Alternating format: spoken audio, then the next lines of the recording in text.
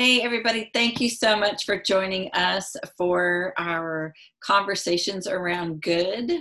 We love getting people together who talk about community and who live community. And our guest today is Ben Nockels, one of the founding partners of Commonplace Books in Oklahoma City. You have a really sweet location, by the way, Ben. I love that spot.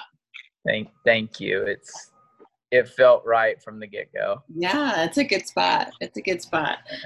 So Ben, thank you for joining us. Give us your 90-second nutshell of you. How would you describe it today? It kind of changes, doesn't it? Yeah, it does. That's probably the most consistent thing about the way I describe my life, my existence in the world, is that it's ever changing. So I feel like kind of a misfit in a mutt most of the time. That's you know, I think probably the most important thing about me is that I have three beautiful daughters that I have the privilege of raising and guiding. And what I've learned about parenting is mostly learned how to be human right alongside of them. So three beautiful daughters. They are now 17, 13, and 11. I have had a wonderful opportunity just to chase down a myriad of wonderful pursuits. The common thread throughout all of kind of my professional career, so to speak, is that it's rooted in serving and loving this city. I have a strong sense of call to this place and taking care of its people. And so whether it's been through a faith-based endeavor or nonprofit, or now in kind of a foray into small business, the common thread throughout is just, how do we take care of people? Those that appear to have it all put together, and those that may be a little bit more obvious that they don't. So anyway, I love this town. It's a fun place to live. I'm here by choice, and I love taking care of its people. That's a high calling, my friend. Yeah, it's funny because it feels very lofty in one regard. The older I get, it also feels a lot less grandiose. So I used to describe my life kind of mission as to help make Oklahoma City a better, more equitable and just place to live for all people. And today I simply say it like this: like, I'm trying to build a family as big as a city. Nice. So it's a lot less grandiose. It's a lot less lofty. I feel, I think I feel a healthier weight for kind of that sense of call than I used to. I think it used to be a little bit of what I would call kind of a heavy bad weight that felt a little bit more burdensome. Mm-hmm. And for me, when things feel burdensome, you're inclined to lay that burden at other people's feet too. And ask them to maybe do something and respond to something that isn't theirs to do. And so for me, I just, I feel like I do as much good in the world as I ever have, maybe even more so. But it sure looks a lot different. I figured out that the world is not mine to save. And that taking care of one is just as good as taking care of masses. And I think there's a quieter spirit about the way I move through the world than there was probably in my 20s and 30s. Even talking with friends this week just about all that's taking place, in the world around Black Lives Matter and kind of continued police brutality. And I'm not going to turn your podcast into a political one, but, in terms of just the wisdom that's required to know when to shut up, when to listen, but yet to not cross a line of passivity, right? Either to be willing to get it wrong in an attempt to get it right. But again, I'm more clear than ever on, who I'm speaking for. And I think there was a time in my life where I probably would grandstand in the name of others, but it was probably a little bit more self-serving than I would have liked to have admitted. And so, today it's like, I don't need to help people in the way that I used to need it. And I feel like a healthier, more helpful human as a result. I feel like, motives get checked and checked and checked and checked, and at the end of it, you probably end up with some pretty decent ones. Well, that's growth, right? That's life. Yeah. I mean, there's a saying that comes to my mind and I forget I should attribute it to, but the thought is, that we would oftentimes rather die in our dread than change. And I've just decided that I would rather change than die in my dread. And so, I like who I am today, which is, I think, an important thing for all of us to be able to see, to be able to say. Yes. Well, thank you for choosing to live a life in the trenches. Yeah. Being involved with people, it's messy. It's messy. Yeah, it is. It's worth it, but it's messy. It's completely worth it. And I think, again, part of my kind of life trajectory is it started out very kind of outwardly focused and very external in terms of the kind of change I sought to bring about. And, what I realized at 30 years of age, when, in some respect or many respect, maybe every respect, my life began to fall apart at the seams, walking through a failed marriage and a family that all of a sudden began to take different shape, not as a single family unit. As I confronted failure for the first time in my life in a fairly colossal fashion. And at that point, I realized that all of the good and all of the change that I was seeking out in the world, like, I wasn't experiencing it in my own heart and life and home and family. And so that was a very pivotal shift for me to just say, like, oh no, I need to want good things for me too.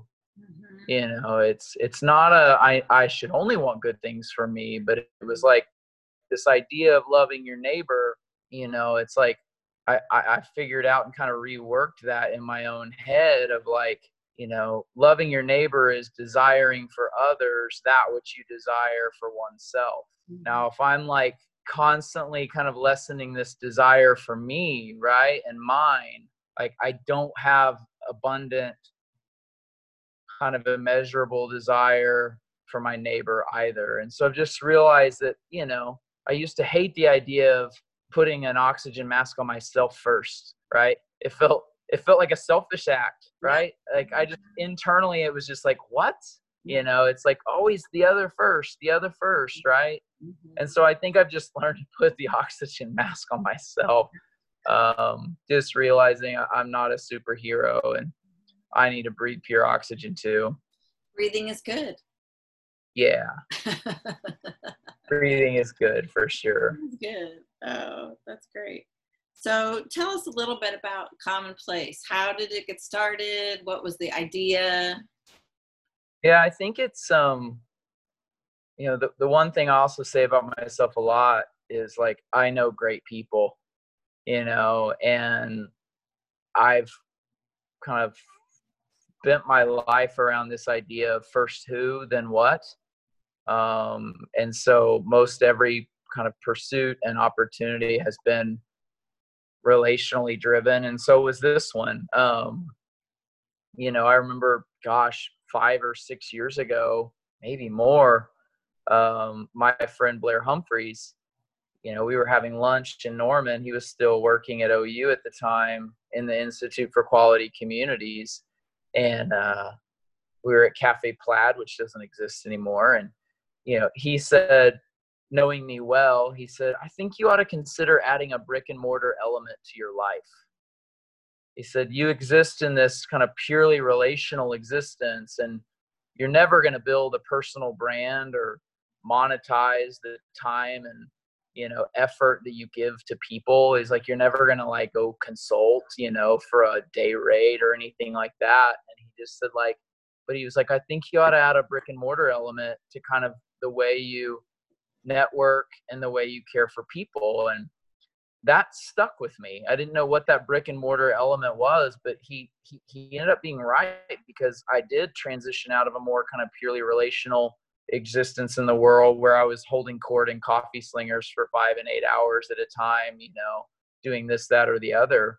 And I began to explore, more concrete expressions of what I felt called to be and do. And so that was really the first seed of Commonplace Bookstore, was like first beginning to wrap my head and heart around kind of this brick and mortar idea, whether it was a co-working space, which I thought through, 8 years ago, or at one point I wanted to start kind of the Center for City Renewal, which would have this very grand kind of brick and mortar element. And I just began being drawn to the built environment and the way we develop neighborhoods and placemaking and all of these things. And so then I just decided, like, I'm just going to create the thing that I wished existed in the world. And I think that's like probably the like most honest answer I can give is like, I've lived in and around Midtown for 12 years now. I love it. I've contributed, I hope, in some small part to its kind of renewal and its growth. I've certainly participated and benefited from it. But all of that to say, it was like those were kind of the initial kind of seeds of Commonplace. And then I remember Steve Lackmeyer, he kind of conducted this informal study years and years and years ago about like, what are the top 3 things that downtown dwellers want to see? And it was a grocery store, a pharmacy, and a bookstore. And I remember there just being kind of this like kind of low level hum about a bookstore in particular, about, with people's interest kind of growing there. And I remember thinking like, yeah, we do need a bookstore. And then it kind of materialized further to like, I would help somebody start a bookstore, to like years later, like, well, hell, nobody's done it still. I guess I'll do it. Right. And then a mutual friend, Jonathan Dotson, connected Nate Carr and I, who had known one another a long time, but John pulled us together one day and he said, do you guys realize that you're both talking about opening a bookstore in Midtown? And Nate and I had never had that conversation. We had many, but we had not had that particular one. And so we just kind of made this kind of immediate, pact that we were going to do it together. And we each threw $1 on the table at Red Cup and, went in as equal partners and decided like, all right, let's create the thing that we wished existed in the world. And, fast forward, a couple of years, we launched Commonplace, and it's existed for, almost 3.5 years, 3.5 years now. And it's been better than I could have imagined. Mm-hmm. More difficult, but better. Yeah. That's typically how good things are, right? There's the... Yeah. I always say damn hard, but exceedingly worth it. There you go. Yeah. So that's most things, right? Most things that are worth having are a lot of work. Yeah. So what's kind of the premise of Commonplace? Like, how would you describe it in a nutshell? I mean, it's funny because it's like a bookstore that doesn't really have anything to do with a bookstore. It's like for us, it's like, of course we all love books, and our, my life has been fundamentally changed, through kind of just the power of written word and story and narrative and all of those things. But I think for me and for us, we identified books, the way we would say it, is books being a powerful medium to connect people to one another in meaningful ways, mm-hmm. and then spread ideas that matter.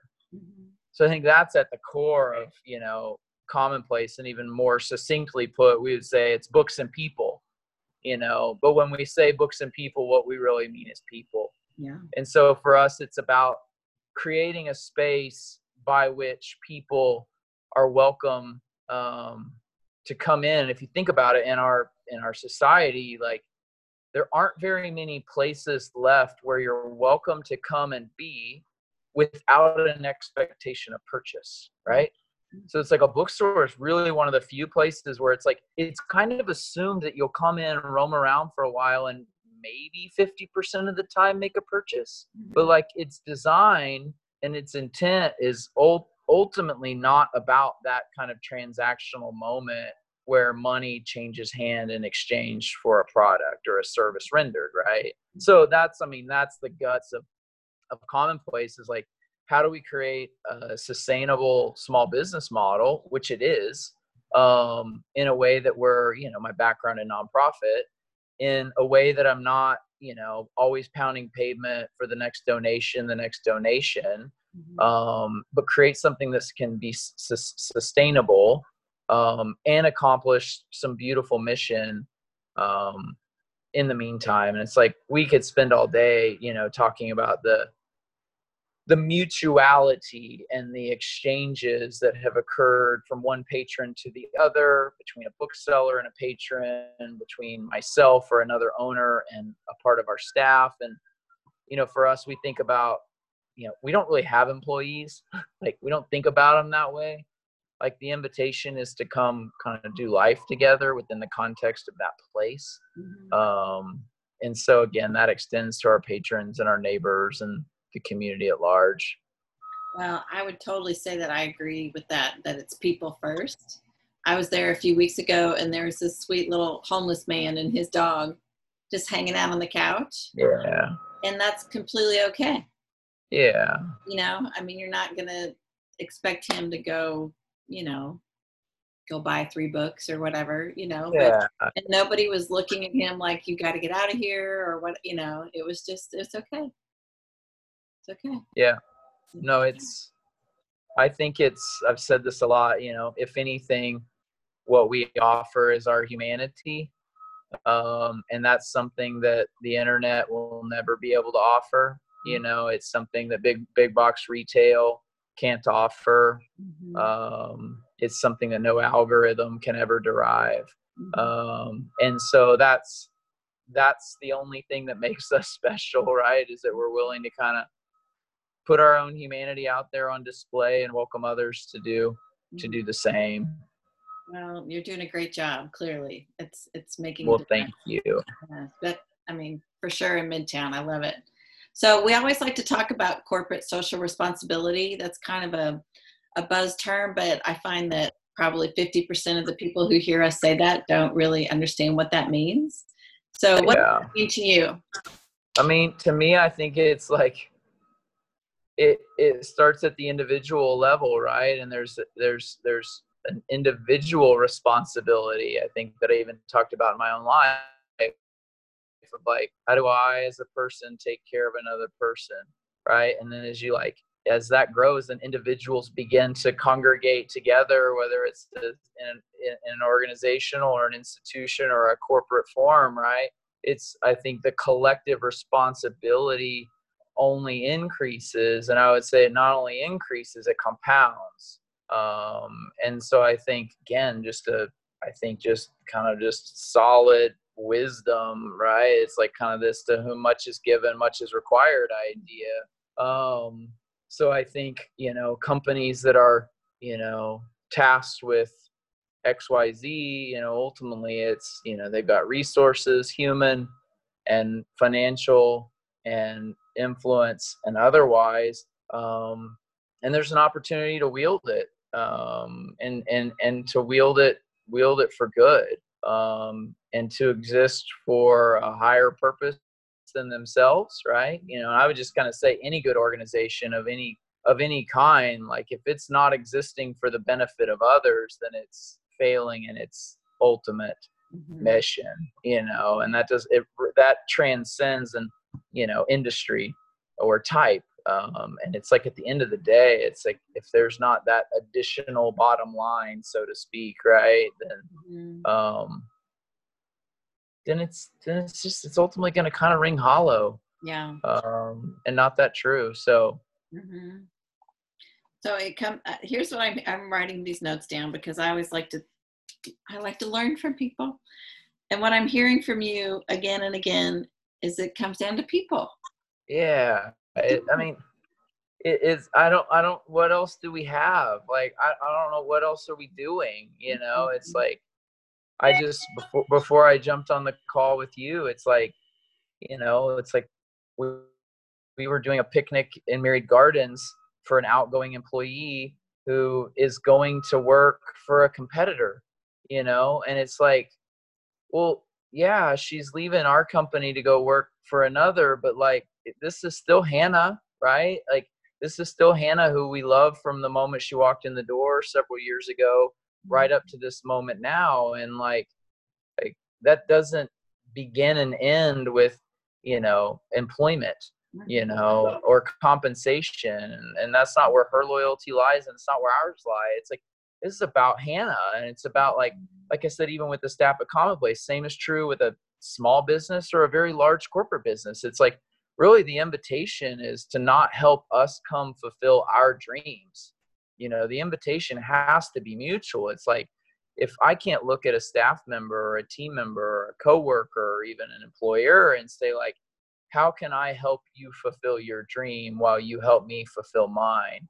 Then that relationship is bankrupt from the very beginning. So again, for us, like, we hire somebody at the bookstore, like, it's about, how do we help you get where you're going? And like, how do we share life together? And like, this isn't about you helping Ben Knuckles or anyone else like create the next best bookstore. This is about like us doing life together in a meaningful way. And again, I'll reiterate it over and over and over again. There has to be the mutuality to what takes place, and it has to be free flowing.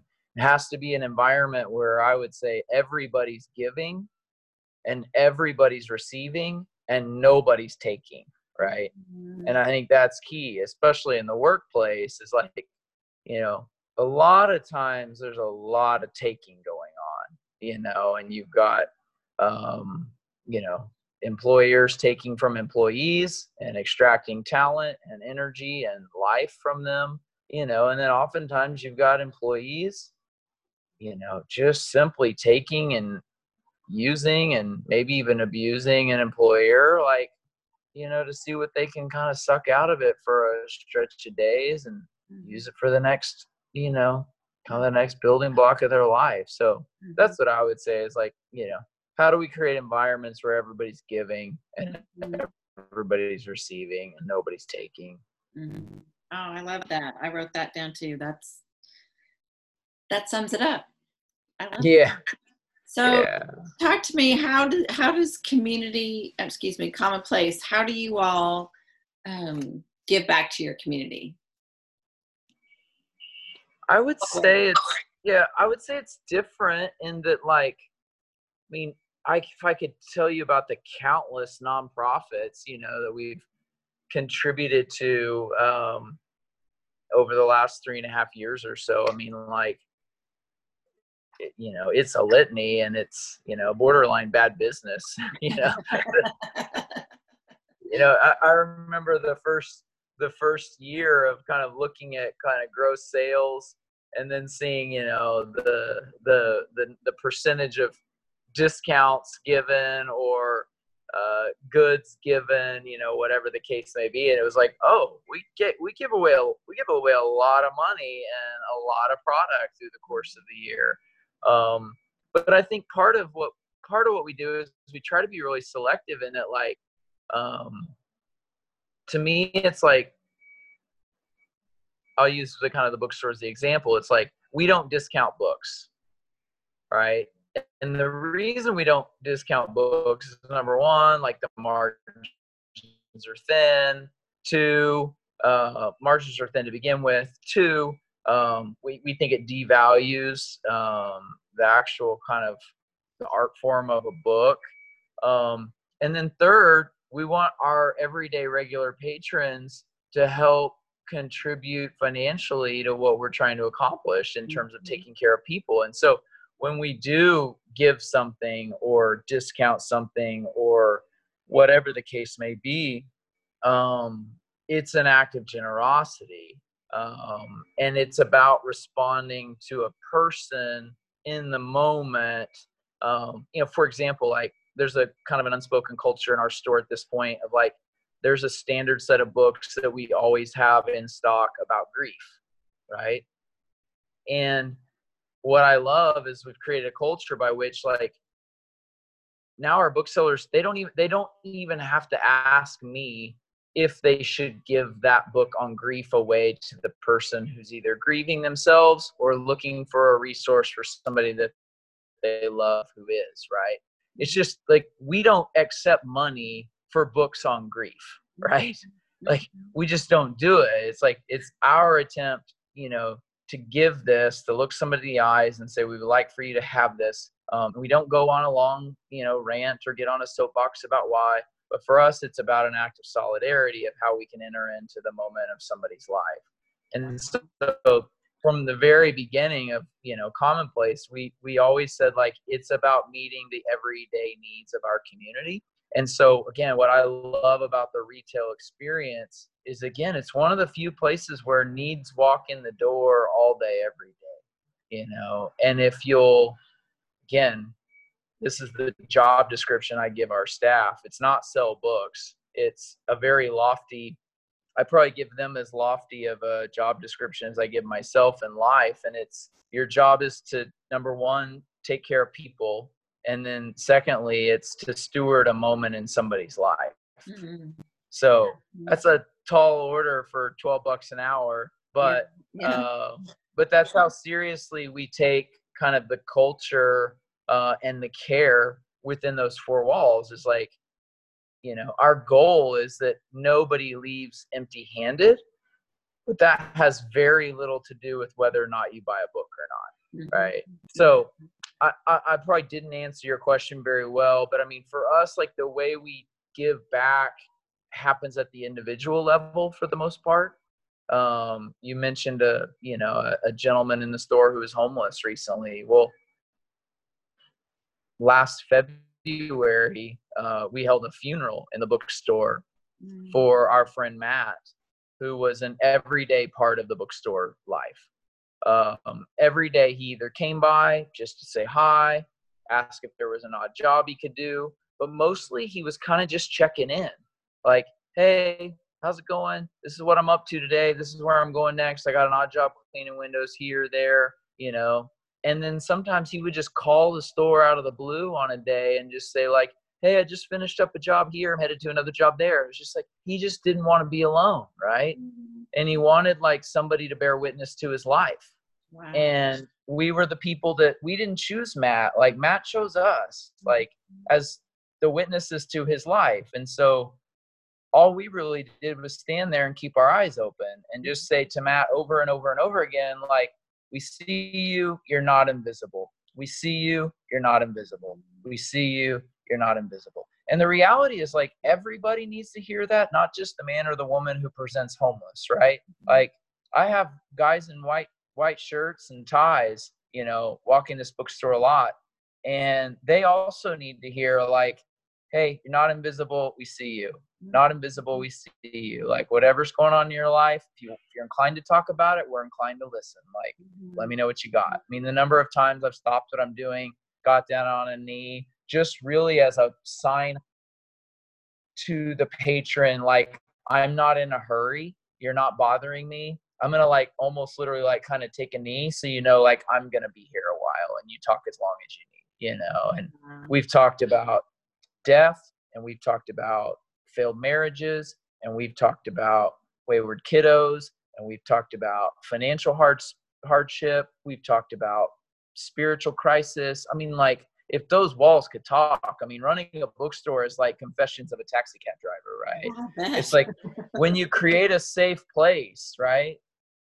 When you create a safe place, people intuitively respond to it, right? I'll never forget a young gentleman, young professional, he's a banker, a young professional banker, come in the store a lot, on his lunch hour, go get something to eat, swing by for 15 minutes, go on about his day.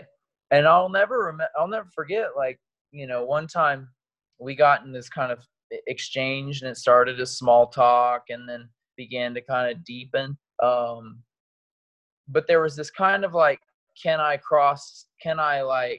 pass go moment, right?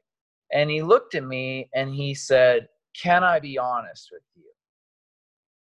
And the real question was not like, can I say my truth?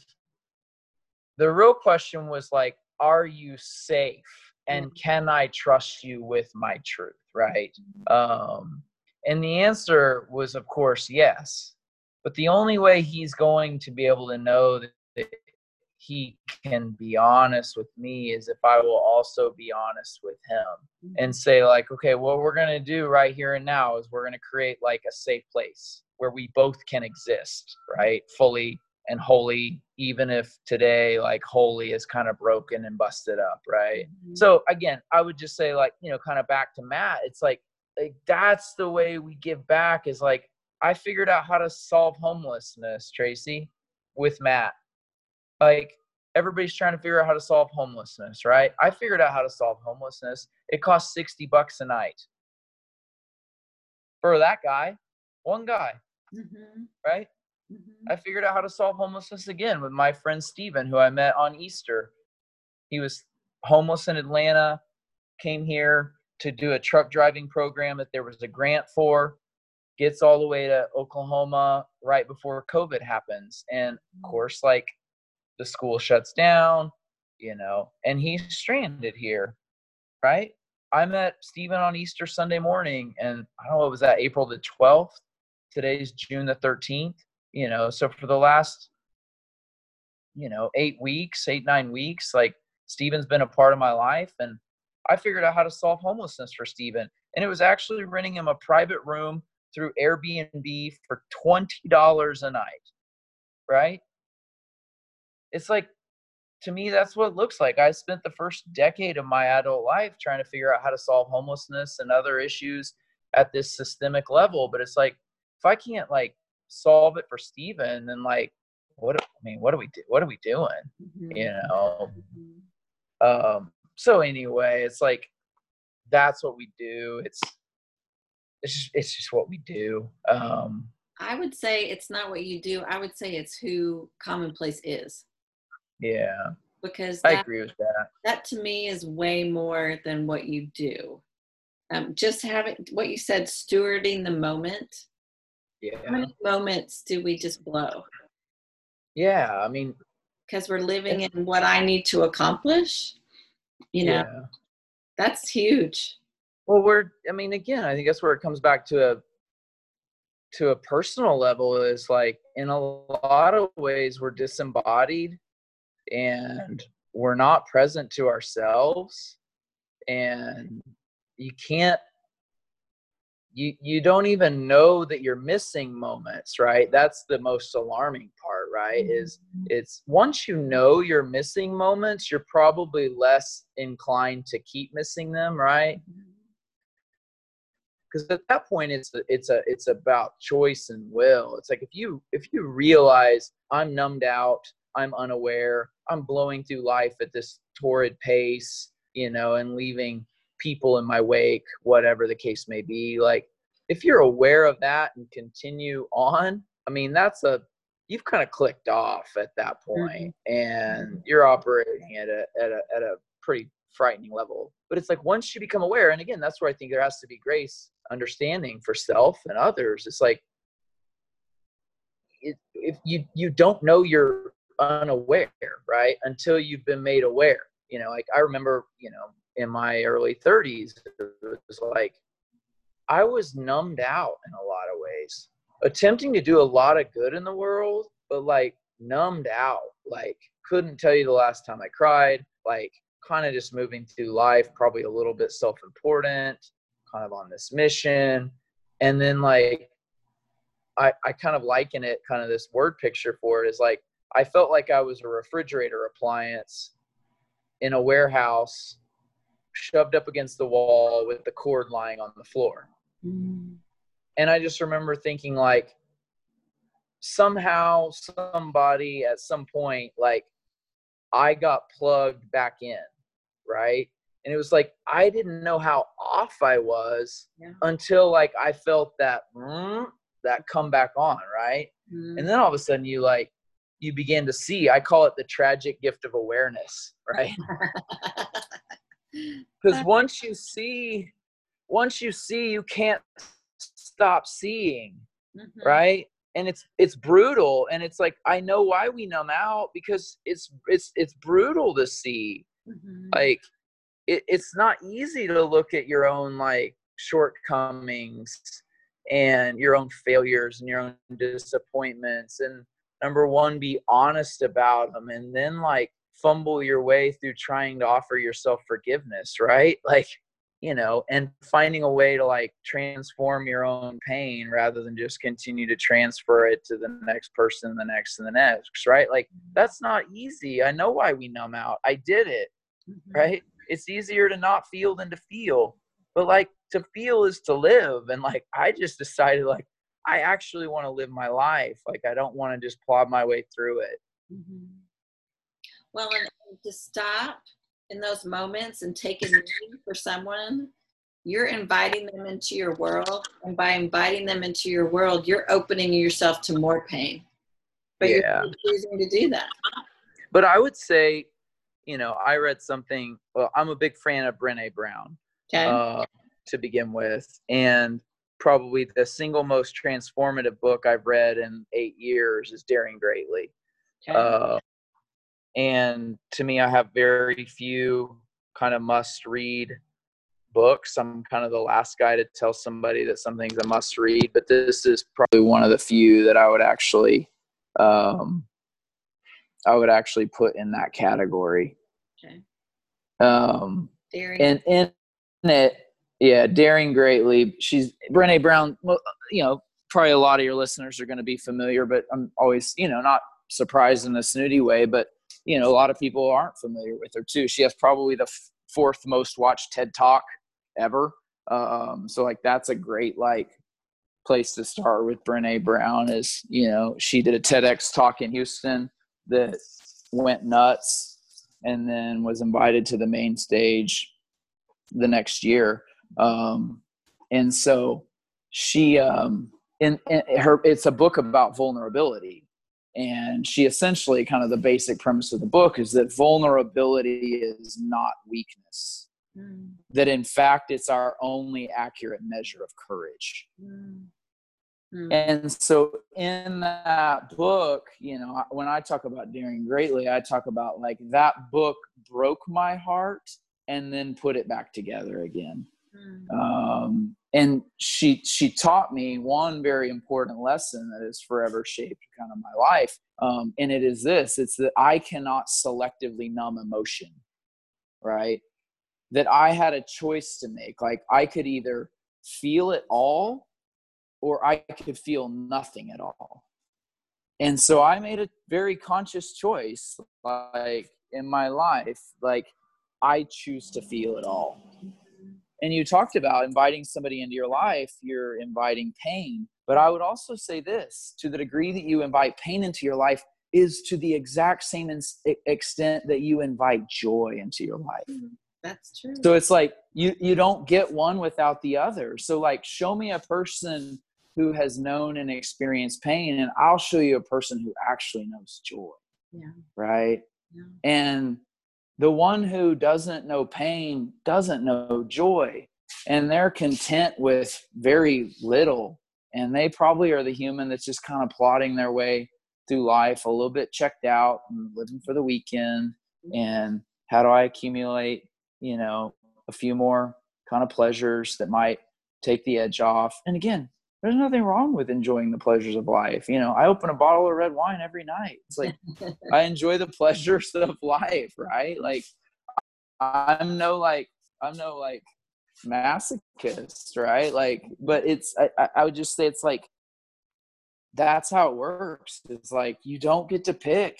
You don't get to pick like well, joy and sorrow. It's like, it goes hand in hand. Go ahead.